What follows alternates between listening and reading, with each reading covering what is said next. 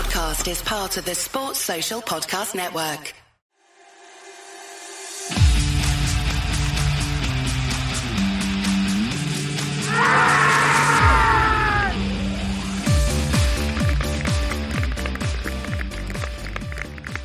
Hello and welcome to the Middlesex County Cricket League podcast. My name's Dan Huff from Twickenham.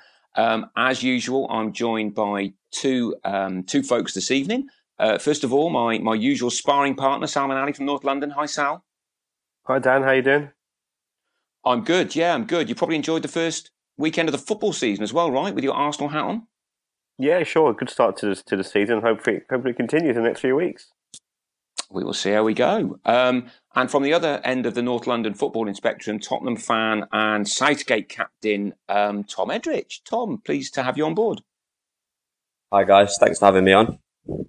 We'll avoid Tottenham's footballing escapades. Not such a good weekend for you guys, and we'll stick to the cricket there, I guess.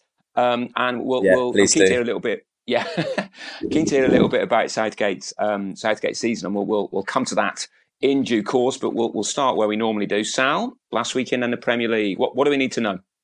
So we know that the inevitable happened, as in Teddington wrapped up the league title, convincing win as was expected away at Finchley. Teddington 3-3-4 for 8, batting first, mammoth score, which obviously was going to be far too many for Finchley, who struggled this season, 1-2-5 all out.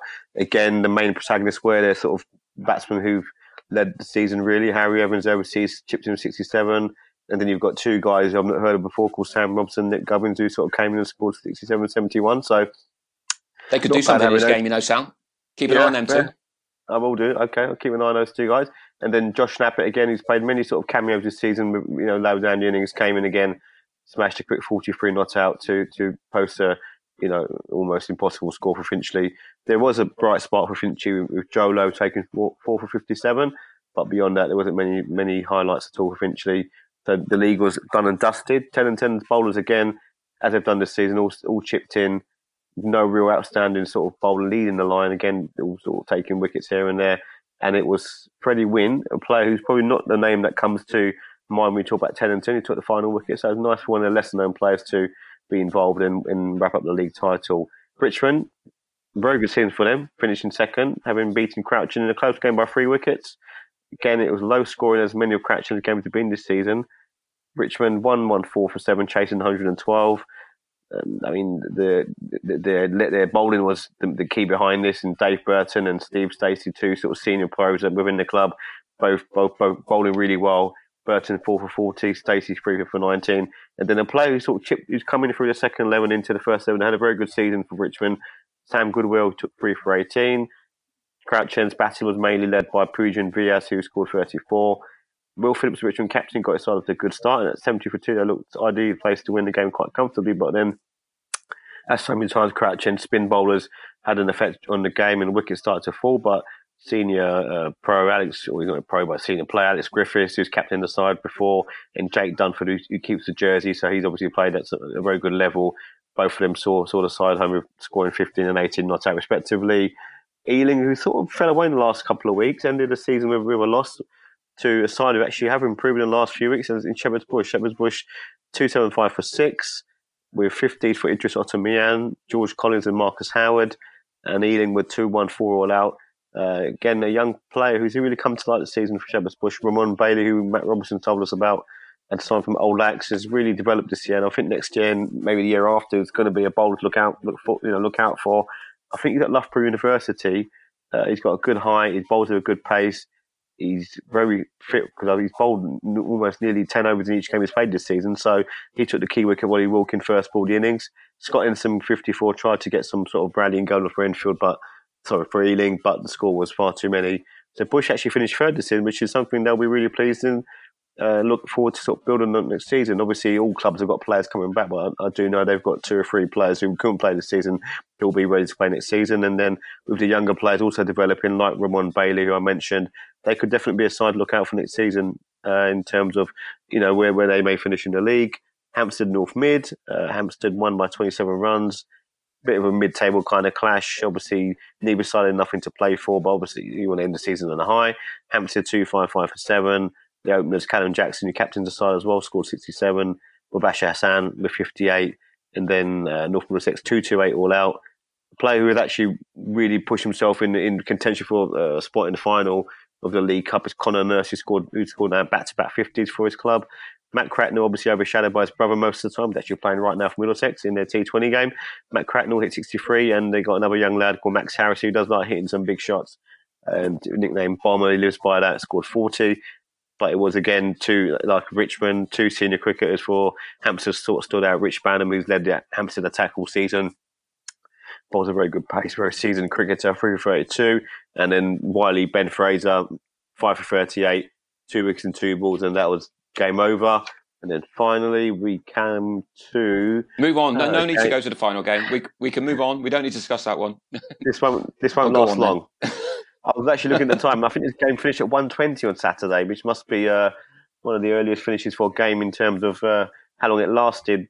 Twickenham again. I mean, Dan will, I'm sure if he wanted to elaborate, he would indeed, and going for quite a while. But 64 all out. Disappointing display. I mean, and again, they're another club that's missed players, but then you do have some players in that lineup who played a very good level of cricket. So questions have to be asked sometimes, I suppose. And then Nayan Doshi, who James Overy has mentioned before in the past, has been, top class spinner, has played first class cricket at that level. He's almost indispensable in the Bronsby lineup, and he took 4 for 8. And then Overy himself, with young Nathan Fernandez, didn't waste too much time and got the game done within 11 overs for a 10-wicket win, and obviously into quite a disappointing season for Twickenham. And Bronsby will finish some hope for next season in terms of where they can sort of use it as a springboard to maybe to push higher in the table when we have a full season hopefully next season.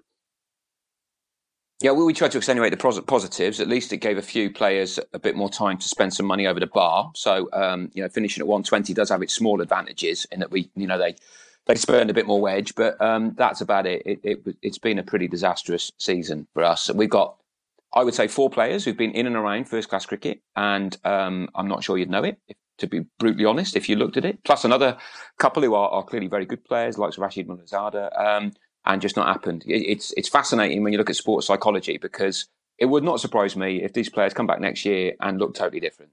Leadership, captaincy makes a difference, and we haven't had our captain all year.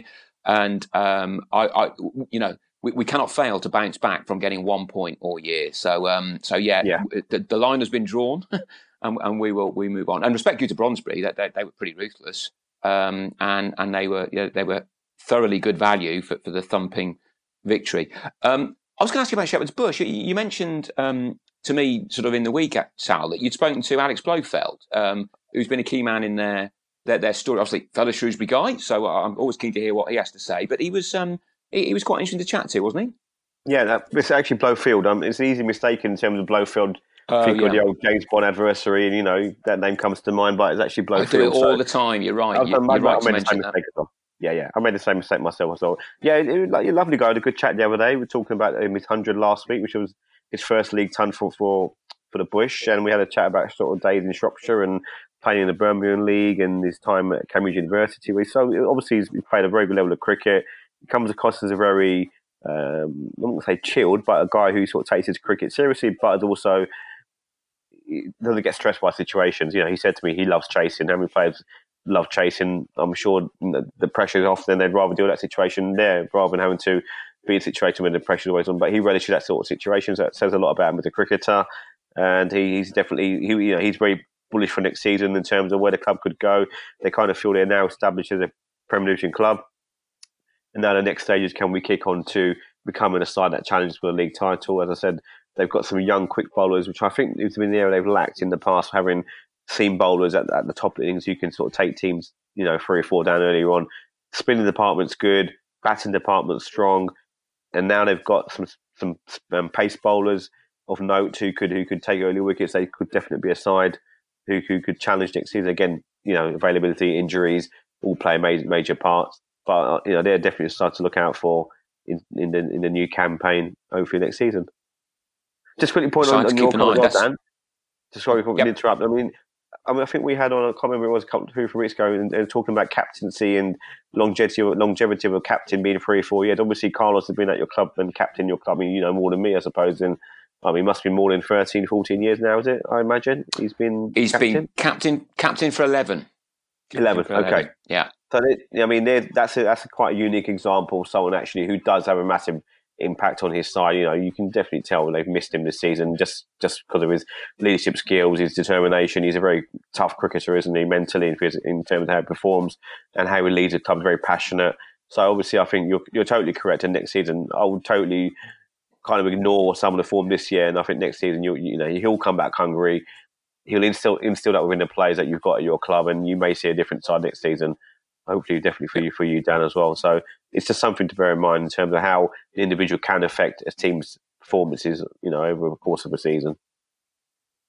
Yeah, I mean, that's very true. I mean, I don't want to spend too much time talking about my club, but you can probably imagine, anyone who knows Carlos, he has been tearing his hair out at the fact that we played 9, played 9, lost 8 because we had 1 rained off. And his style of leadership is the inspirational style. Really, he leads from the front. He expects people to follow and to give it absolutely everything they've got. And it's been I think it's been a hard watch for him, really, and it has been a watch. He's been able to watch a lot of the games via pitch vision. And I think it's a really interesting example of the way that once things slip a little bit, they're very hard to get back on an even keel. So. You live and learn. We will draw that line and move on to 2021, and hopefully, well, things have to get better. There's no way we can have 1 point again over 18 games. So we will look forward to seeing where 2021 takes us. One last point on the top flight. You mentioned there that about North Mid and some of their guys playing for Middlesex. Now, I'm not following because we're talking as Middlesex are playing, but there's a significant number of people in that team who've played league cricket, right? Yeah, I mean... They're playing tonight, just to be clear, in the T20, aren't they? They're playing Surrey at the moment and not starting to go to lose because they need 48 or 6 balls, so I imagine that game's more or less over. Well, it is over, actually. And I looked at the team this evening, and there's 7 players who are actually playing in the league this season, so that's a great advert for the league itself and shows the strength in it. Eskenazi, Holden, Cracknell, Simpson, Holman, Finn, and that's actually 6. Is that 6? Might be 6. Sorry, 1, 2, 3, 4. Sorry, 6 out of 11. Yeah. So 6 cricketers who played this season in the MCCL now playing for their county. So I think it's a great advert in terms of showing the links we have with Middlesex, which obviously there are some arguing points over it sometimes. But these guys have turned out for the clubs when they can, and they're happy to do so on the weekend when possible. I think that's absolutely right. I think the fact that 6 of them have played in the league this year, I wonder how many other counties could have that sort of number playing in a game like this evening. And I think it's not just seasoned players who have been parachuted in. It's young players who come through as well, isn't it? And then the Middlesex boys are the most obvious examples of that. So great advert for Middlesex County League cricket. If we look elsewhere, Division 2. Division 2 sort of went to plan at the weekend.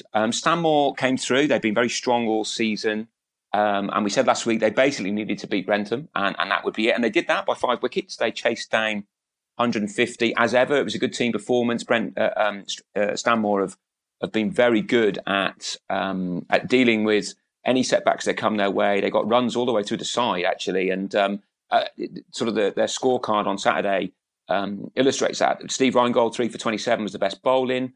And Talha Azam got 60 odd at the top of the order. But everybody chips in as and when's needed. So I think they're worthy winners of Division 2. In the battle for second place, Harrow St Mary's beat Acton in a rather more straightforward fashion than I thought they were going to, actually. They won by 8 wickets. Amit Patel got 3 for 15. And Tom Pettit, who's got a very good track record of scoring lots of runs on the last day of a season, because he got getting on for a double century, I think, wasn't it? Was it a triple century? We had this conversation the other week, and I can't remember what we said, but a lot of runs on the last day of the season a few years ago. So he got 53 not 8 to see Harrow St Mary's home. So Division 2 went pretty much to plan. Now Division 3 looks interesting to me. Sal, do you want to kick off on this one? South Hampstead won it. Yeah.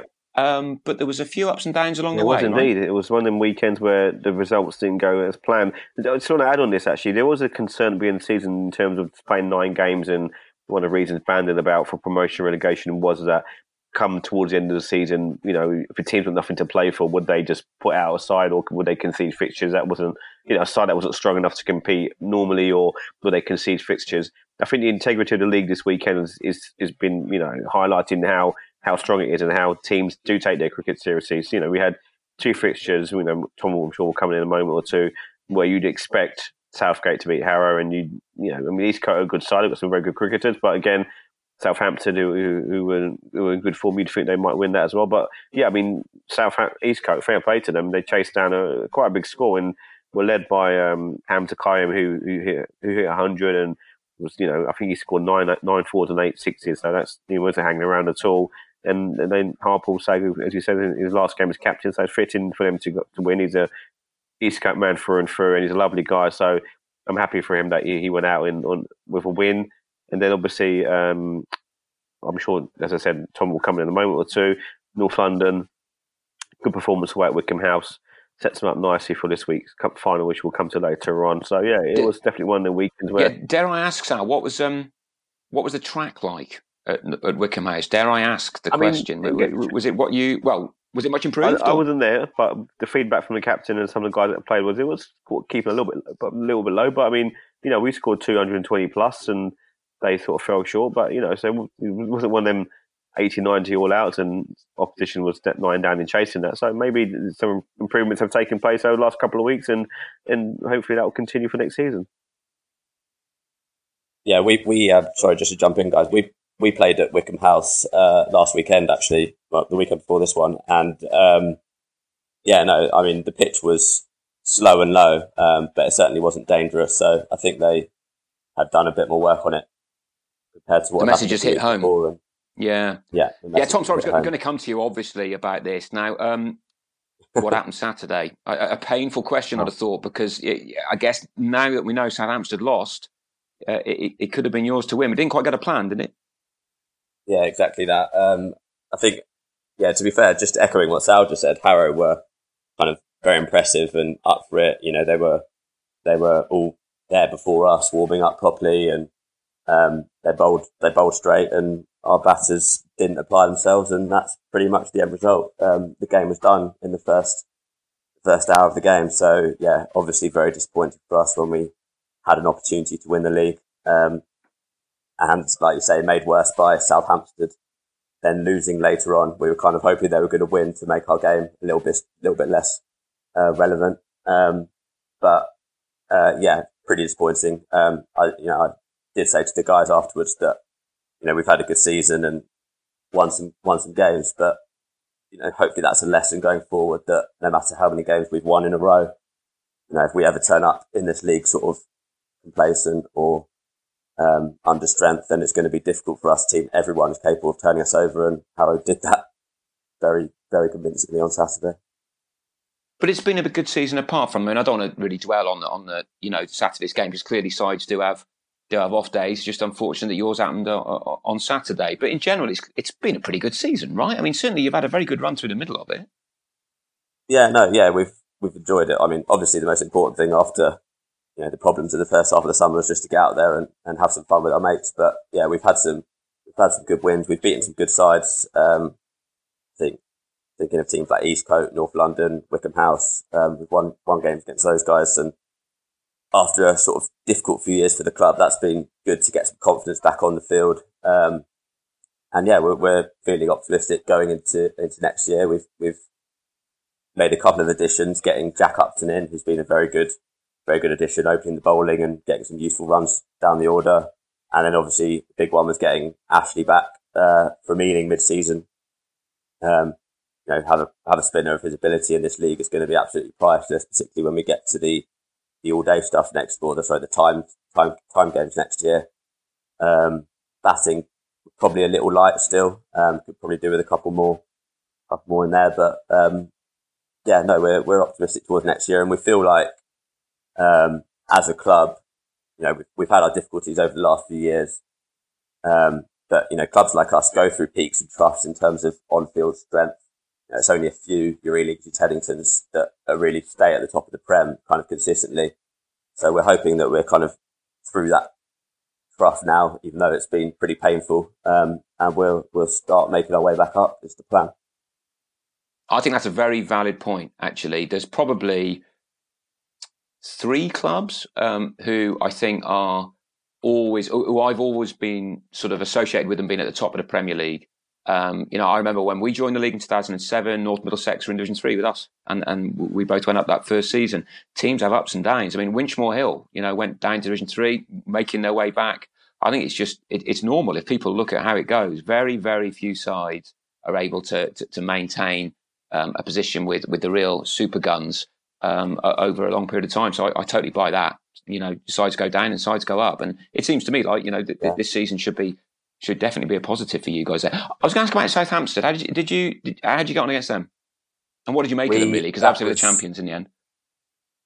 That was actually the game that was rained off, but they were on top. So I think they posted 260, 270, and then the game was rained off at the midway point. So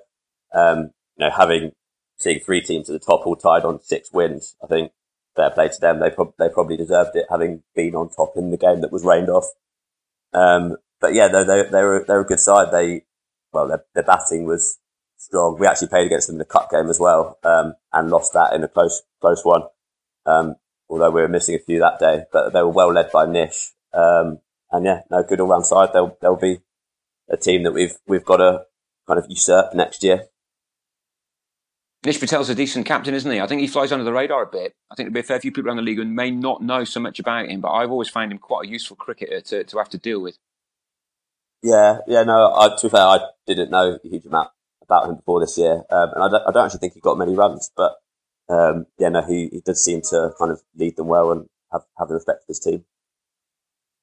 Yeah, another example of leadership actually mattering, and different ways of doing it. Nish is quite a quietly spoken guy, and I think he's managed to pick Southampton up because, as you say, I mean, they were in the Championship last year. They won that, so that they've had the downs too, and it looks like they're going to be a tough side going forward. Sal, next year then, I mean, I don't want to ask you to predict who's going to win the league next year, but it looks to me like North London have got a unit that's there to be reckoned with. It could be a competitive division, right? Definitely. I mean, obviously Tom's mentioned they've picked up Ashley from Ealing, so when it comes to the longer format, they'll be forced to be reckoned with.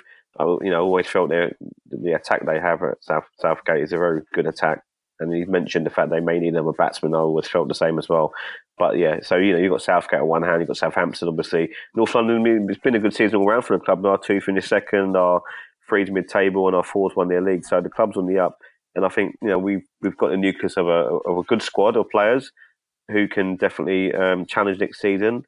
Obviously, with 2 going up, that's going to be something that's going to be makes things a little bit easier, and we'll definitely be looking to push one of those 2 promotion places next season with the squad we have now. And from what I gather, we'll retain all the players. No one's looking to leave. We may have one possibly going to university, but all clubs have that situation taking place. So it's not going to be no biggie losing a player for half the season. We've got players who can come in and sort of step up. So yeah, definitely looking forward to next season. Yeah, there's always going to be a bit of churn, isn't it? In the nature of where we live and society as a whole, there's always going to be 1 or 2 people that come and go. But if you can keep the core of a squad that's done well the previous season, you think you're in a good place. Tom, I was going to ask a bit about your cricketing background for those who don't know. You how long have you been at Southgate now? What's your history there? Joined about 10, 11 years ago. I think I originally played at Botany Bay in the Hertfordshire League as a junior, and then I moved to Southgate when I was around 15, 16, just wanted to play in a high standard of cricket. I was in the kind of Middlesex youth setup at the time, and family friend played at Southgate, Bill Dean, and he encouraged me to join. So yeah, I've been at Southgate for over 10 years now. Had the first few years, I actually started as a bowler, believe it or not, as an off spinner, and played a few games in the first team as an off spinner. Proceeded to get the yips, and then had a couple of years as a batter in the second team, for kind of establishing myself in the first team. So yeah. Tom, it's a batsman's game, mate. This bowling lark, I never knew why Sal persevered with it for so long. It's so hard. Yeah, you might get the odd Dickie LBW, but and I was going to ask you about Southgate as well, because I mean, Southgate's a brilliant place to play cricket. How anyone could not want to play at the Walker Ground is beyond me. I mean, the track's good, the setting's great. But you have had a few ropey years, haven't you? And I mean, I don't want you to air dirty laundry in public, far from it. But things are on the straight and narrow there, right? You're confident that moving on, you're going to be an attractive proposition for players, and that the whole club's going in the right direction. Yeah, that's definitely the plan. I mean, obviously, it was to lose our place in the Premier League. I think we came fourth in 2016, and then to lose our place in the Premier League following year. Actually, I think it was on an admin error in terms of a points deduction, and then there was a mass exodus after that. So which then led to another relegation. And then so I took over last year, the first year of Div 3 as captain, and kind of had to pick up the pieces a little bit. We came fifth last year in a kind of very up and down season, where we actually lost the first 3 games, and we were bottom of the league after 3 games, and I was fearing the worst. But we picked up a little bit, and then it's kind of had to rebuild from the bottom up. We've got some decent young players coming through, obviously getting Ashley back, getting Jack in, and then guys like Michael Stevens, obviously myself and Phil, that have kind of stuck by the club through those difficulties. Hopefully we're going to reap the benefits over the next few years. Yeah. Woofers still going strong? Woofers is still going strong. He's been probably our player of the year, to be honest. He's won us a couple of games for number 8, but his bowling is just very unusual. But his bowling's horrific. It's X-rated. I hate it. Never enjoyed facing it. No batter knows what to make of it. I mean, I've played probably 150 games with him, and I wouldn't know what to do really, other than block, slog. That's generally the road that most batters go down and come unstuck. So, he's been great. And I mean, I would say kind of throughout the sort of turbulence, I guess, if anything, the sort of off-field kind of vibe in the club's been pretty good socially, and everyone's kind of remained upbeat in that sense. I mean, don't get me wrong, I'm a competitive guy, and I'd rather have the on-field success, to be honest. But to put both together will be, well, that's definitely the aim over the next few years. Seems pretty good to me. And last question, you must be sick of this, but reasonably well-known family name there, Edrich. I guess you do have a famous relative, right? My dad's dad is Bill, who obviously played for England a long time ago. He passed away before I was born, so never actually got the benefit of picking his brain. But he's obviously get lots of people coming up to me talking about him, and John Edrich, who is his cousin, I believe, and I don't actually have any contact with him, but he, distant relative. Yeah, I did hesitate before bringing it up, because I did think, you must have had this question a million times, but I felt morally obliged, given we're on a cricket podcast, to mention that. Last point on Division 3. I mentioned last week that Uxbridge and MTSSC were 9th and 10th, so they were sort of battling out for the wooden spoon. And Uxbridge came through there. They beat MTSSC quite convincingly, so they'll end up with the wooden spoon. You obviously played both those teams. Do you think that's probably just about right, or did you have MTSSC just been a bit unlucky along the way, or what's your thoughts there? Yeah, it's a difficult one to say, really. I mean, both teams have kind of some outstanding individuals, I would say. Uxbridge have Aman Quadri, who I would say is probably the best batter in the league. And I know MTSSC's captain is a brilliant left-arm spinner, probably the best spinner in the league. So both teams have a couple of outstanding individuals, but that's ironic, isn't it? That's interesting. Weren't as up for it as both teams maybe weren't as up for it as they had been last year, where they were both kind of towards the top of the table. So they'll definitely be challenging, as will all the teams we've already mentioned. So it's going to be a very competitive league next year. Yeah. And it is interesting, of course, because it's the first time ever you know exactly what you're likely to be facing, because it's the same league as last year, and that's basically never happened before, is it? So there's not going to be 4 new teams in the division. There's going to be the same 10 going forward. And I don't think it's just being diplomatic to say I generally didn't think there was a really poor side in the league this year. I generally did think everyone was kind of competitive, whereas last year there probably were a couple of weaker sides actually. So it should be a good one. Good stuff. Well, we have followed it with quite some interest Division 3, not just because Sal's related to North London, but it has been an interesting league. There's been lots going on, and that's ultimately got to be a good thing, certainly for the neutral watching it. Moving to Division 4, SKLP did win the title, as we sort of thought they might last week. They only by a point, but they've been playing well of late, and they beat Stoke Newington, as they had to do, by 4 wickets. Actonians also finished strongly to be just behind them in second place. They beat Lahana, or Headstone Manor in modern money, by 3 wickets. So well done to those two for finishing first and second. At the bottom, sort of a reasonably positive end for Hamwell, or Ealing Hamwellians, as they beat Harrow Town by 11 runs. Doesn't stop them finishing bottom, but even then, it's always good to finish on a win, even if you've had what I guess would be a below par season. So well done to them. Looking around the other divisions now, I don't know how much you get to see of the other divisions. You're probably not as big a badger as Sal and I, Tom, but there was some odd stuff going on in really interesting ways. And top of that pile of odd stuff was Highgate 2s. I don't know if either of you saw the card there, but Matt Holly, a guy I've certainly played against a few times, hits a long ball from what I remember. He got decent value for his £10 match fee. I don't know if you picked up on this, but Highgate batted first, and Holly contributed 114 in 83 balls, which is about par for the course for Matt. He does whack it. And then he came on something like fourth change and helped himself to 8 for 34. So my question to you guys is, have you ever seen an individual performance in club cricket that even resembles that? I mean, 114 and 8 for 34. That's a pretty phenomenal performance, and every respect to Matt for that. Tom, have you ever come across anything like that before?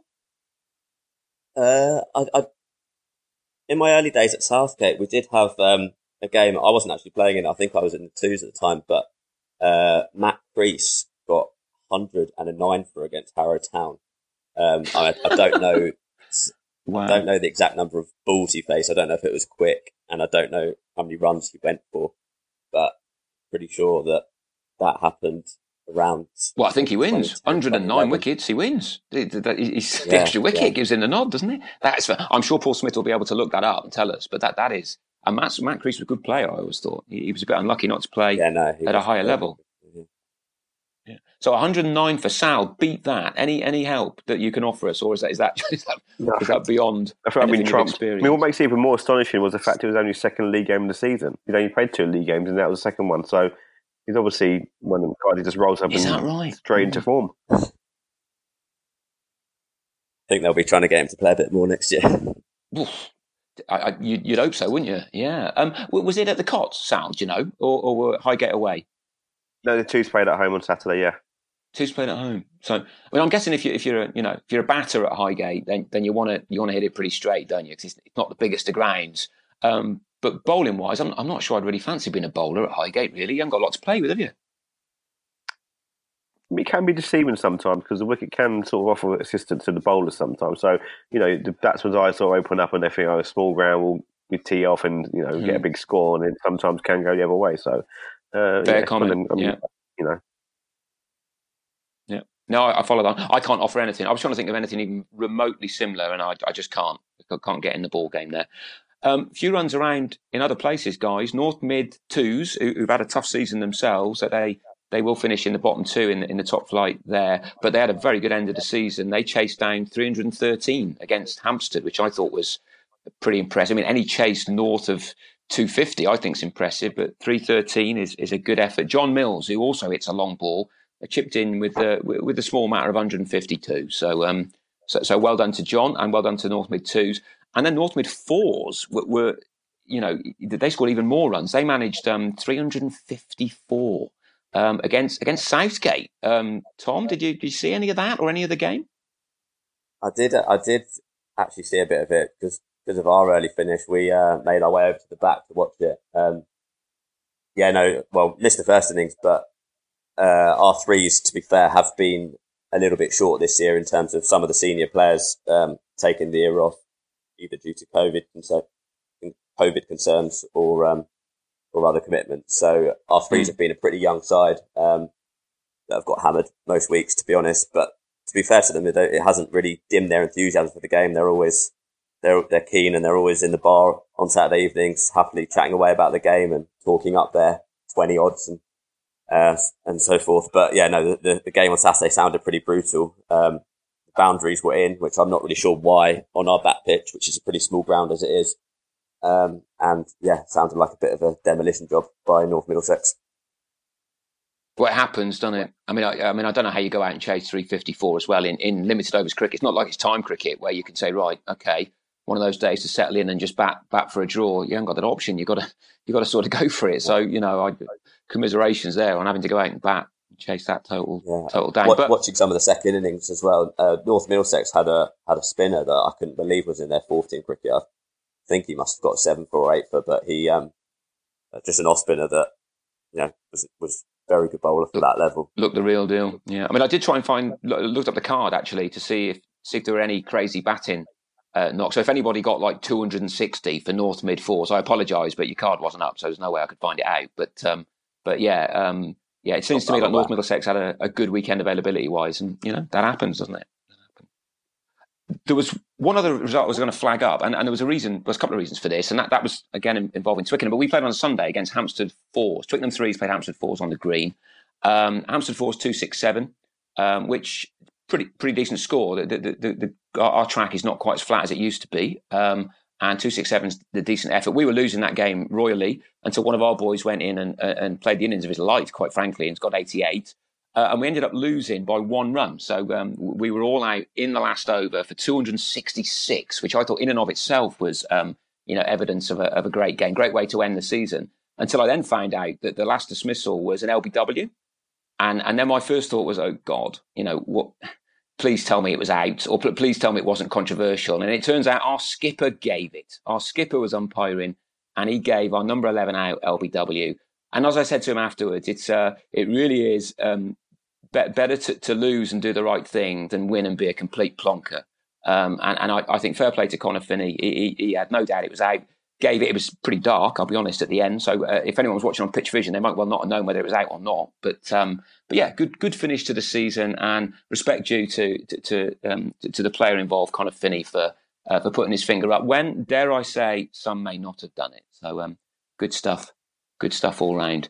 Sal, was there anything else across the league that caught your eye, or was there anything else that you wanted to flag up? Nothing in regards to fixtures. And I know you've got some facts come up in a minute about teams in most points and fewest points. I'll let you crack on to that, Dan, if you'd like to. Yeah. I was going to get to that in a sec. Actually, what I think about it, this idea of playing some games on a Sunday. Now, we've really embraced it at Twickenham because we've had trouble trying to get a third 11 ground. It's been a bit of a nightmare, quite frankly, because St Mary's College has just not allowed us to play there this year. And playing on Sundays has enabled our third team to play on the main ground, which is great. They've often had, a couple of hundred people watching because we play obviously on a public green. And we totally think this is something to think about in future seasons. Tom, would you welcome that? Would Southgate welcome that? Or do you think we might be building in some problems down the line? Well, I could definitely see the pros and cons. I think with my Southgate hat on, I would probably be against it based on how difficult it is for us to get good availability on Saturdays without throwing in Sundays as well. But I can see the advantages of playing on better grounds. I played actually a season out in Australia where they did it. They played the lower grades on Sundays and the under-17s on Sundays, so they get the opportunity to play on better grounds rather than on sort of park pitches. And that's the way we sell it to our third teamers. Yeah, we always say, totally understand that you might have to negotiate with the wife, but on the other hand, you're going to be playing on a much better ground, whether it's Twickenham Green, which is much better than St Mary's College, or anywhere else. And we've been quite impressed by the amount of people who've been keen to do it, actually. And of course, you can't play Saturdays and Sundays; you only play one. And so we actually think it's helped availability a bit, but I mean that's not a scientific conclusion, but it's our I guess it's something that if you kind of make people aware of in advance before the season, then it's probably less of an issue. I know I think our threes had a game against Shepherd's Bush Threes early season where they kind of wanted to move it from Saturday to Sunday week, and that was quite difficult for us to kind of accommodate that. And have a reasonable 11 out. But I guess if people are aware of it in the winter, then it might be less of an issue. But it probably would be a bit of a culture change at some clubs for these guys in lower teams to make themselves available on Sundays. I think that's a fair point about that game, because it didn't take place at all, did it? It was, I think if I remember rightly, you just got the points because Shepherd's Bush couldn't organise a game on a Saturday. Is that right? Yeah, that's right. Yeah. I mean, I think that's important. It can't be by diktat. You have to agree to do it. And I think through the winter, we'd have to do exactly what you say, make the case, try and make people aware of the pros in doing it. What I would say is I wouldn't actually, in a promotion relegation environment, allow week 18 games to take place like that, because it's entirely plausible that either us or Hampstead could have been in a position where we could have gone up or down, and to play our game on the Sunday when everyone else has played on the Saturday wouldn't be right, because rain could get in the way. You just simply know what you've got to do, and I don't see that as appropriate. But the other 17 weeks, I think there might be a case to make. Sal, any thoughts on this? Yeah, I mean, I spoke to Nick Brown about this last week. It's one of the things he's probably going to raise it at the AGM, which will take place obviously before the end of the year. And I mean, one of the reasons behind it, which he suggested, and I thought was a very valid reason, was just the financial side of things, because obviously some clubs you have to hire for 11 grand on a Saturday to play their games because they haven't got a second ground within their own club, or that they have. So if you had a game on a Sunday, then you don't have the expense of having to hire a ground on a Saturday. You've got the game taking place at your own clubhouse on a Sunday. Like you said, you may get more people coming to watch. Obviously, that increases the bar takings and more sort of going on around the club itself. So that's obviously an option and another sort of way of looking at it in terms of why it would be a good idea. In terms of, he also mentioned that they would look to have every single player registered via Play Cricket, so you can't have any sort of side trying to sip in a player that no one's heard of. And again, it's one of those situations where it would have to be agreed, I think, before the season starts, which games would be played on a Sunday. Not the kind of situation where a week before a team, emails another team says, "Can we play Sunday?" It will be done in advance. So there's obviously, there's positives behind it, and there obviously are going to be some negatives as well. But in terms of the financial side of things, and obviously, we've obviously this season financial situations are affecting clubs. Next season, if it was a way of saving money and helping the club sort of benefit, why not? Yeah, no, I buy that. I mean, I would say being devil's advocate, even though I am an advocate of playing this. Cup games, Twickenham had no runs in any of the cups. So that meant that we didn't have any Sunday fixtures at home. We have a ladies 11 and they play Sundays. So, I mean, sometimes it's just not available. So I don't think it's an every week situation at all. But I think, a degree of flexibility if teams are keen, that does sound to me like the way forward. And on Sunday, our ladies played in the quarterfinal of the Surrey Slam. They play in that, and they started at 9:30 to play their T20. And actually, I should say, for good measure, the game ended in a tie. And so all of the third team was sitting on the sidelines waiting to go, baying for a super over. But unfortunately, they didn't get one. We lost on wickets taken when we were batting. But as a day, it was a super day. And let's be honest, financially, it was a much better day than if we just had a gentle friendly on the green. So all good. Sal, you mentioned some factoids. Now, we picked out one or two, not too many, from the season. Do you want to talk us through what we got? I can lead on this year. So we've had the sides that picked up the most points this season. So it's Acton's second 11 and Teddington's third 11, both scored 82 points this year. We've already discussed this earlier on. The team with the fewest points was Twickenham. We picked one point this year. Gloss over that one. Yeah, we missed out on that then. And Teddington's first to fourth 11, so the first, second, third, and fourth, have all won their leagues this year. So that's some achievement to do that as a club in general. So well done to Teddington. Yeah, and so Teddington Fours played in what in effect was Division 6B, and they ran their league without it officially being an MCCL division. So if you look on Play Cricket, you'll see that league exists, but it's not formally down on the MCCL website. So hats off to Teddington. 4 teams, 4 championships, decent season's work. Well done. Well done to them. Moving on though, Sal. League Cup finals are on the radar here. What do we need to know? Yeah, so the season comes to an end this weekend with 2 finals. We've got League Cup 1 final, which is Ealing playing North Middlesex at Richmond. It's a 10:45 start. I mean, if both sides have everyone available, it should be a cracking game. 2 very strong sides who've played each other numerous times over the years gone by. So very hard one to call. And then you've got my club, North London, playing against Winchmore Hill at Winchmore Hill, which is another 10:45 start. I mean, I'm going to actually ask Tom to comment on this and say, if you were the betting man, Tom, where would your £1 go on who might win this game, having obviously played against both clubs in the last few years? I think I would lean towards North London. Actually, I think you guys have probably got more of the winning habit, I suppose, from the season. I'm not sure exactly where Winchmore Hill finished in Div 2, but I think it was probably somewhere in the middle. Yeah, 5th or 6th. I think winning habit probably counts. Winning habit probably counts for quite a lot. And just from my experience, I don't think there's a huge difference in standard between Div 2 and Div 3. I think the bigger gap is obviously Premier League's Div 2. So I'm going to back North London to get over the line there. Good to hear. And Sal, what's your thoughts? I mean, taking your North London hat off, given that you've seen a little bit of both sides, I guess. What's your gut instinct? I mean, interesting because the game starts that early. Will any sort of due affect the game itself? 10:45 start. I know we have some games this weekend start quite early, so I mean, is that going to be a factor that comes into play? Again, like Tom mentioned, it's going to be a very close game if both sides perform to their full potential. Winchmore Hill, established Division 2 side. Gattin is a man, isn't he? How he plays could affect the game really. You have to get him out. Yeah. If he's on form, then the guy could just take the game away from him completely or win the game single-handedly. Whereas if you get him out early, then it could be an interesting sort of game itself. We've done well this season, as you all know.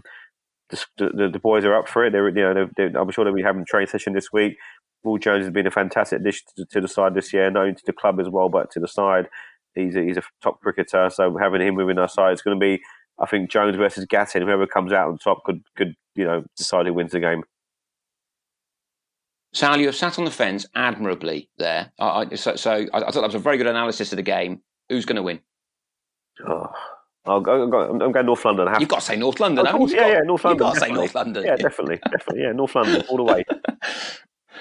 Good man. I mean, I'm very interested to see how those games go. I mean, I think it's always nice to end the season with some sort of cup final like that, and I think there'll be two interesting games. So we will report back on those. Now, moving forward, as folks will know, we've had 9 weeks where we focused primarily on action on the field, and hopefully it's been reasonably interesting listening. But of course, the action on the field will, after this week's cup finals, basically stop in a formal sense. So the podcast will probably go down to one every 2 or 3 weeks. We will do our level best to talk to as many people as we can who've got something to say. We're always open for suggested contributors and topics to discuss as well. I mean, we can wax lyrical about no end of things, but we'd be interested to hear if anyone's got any feedback. Thanks to those folks who have emailed me to let me know, what they think about the podcast. We really appreciate that. And I reckon we'll probably be back maybe next week, but if not next week, the week after, to do something of a wash up really, and to think about where things are going to go through the winter, and then on into next season. In the meantime, Tom, enjoy that sort of 34 weeks of shopping that you've probably got ahead in IKEA or Homebase or whatever keeps you busy in the winter. And thanks for your input. And we'd love to speak to you again next year. Trying to avoid Tottenham. To see how things are going. Yeah, things can only get better, mate. That's the way to look at it. And Sal will no doubt liaise next week or the week after to talk about life as we know it. Yep, sure will. Just to say quickly, I know we're going to finish off, but next week's, I know me, Dan and Sahil and Matt, we do our weekly writes up for the league website. Next week we'll be picking our individual teams of the season related to the divisions that we write about. Yeah. So look forward to that, see who made our sort of starting 11s. Yeah, I'm open to all bribes, whether it be financial, alcoholic, or whatever. So if anyone wants to get in that team, just get in touch. No, in all seriousness, I'm looking forward to doing that. I haven't really thought about it. It's going to be a Division 2 team, but we'll reveal all over the next 10 days. Cheers then, guys. Much appreciated. Speak to you in a bit. Cheers, guys. Bye-bye. Okay, bye.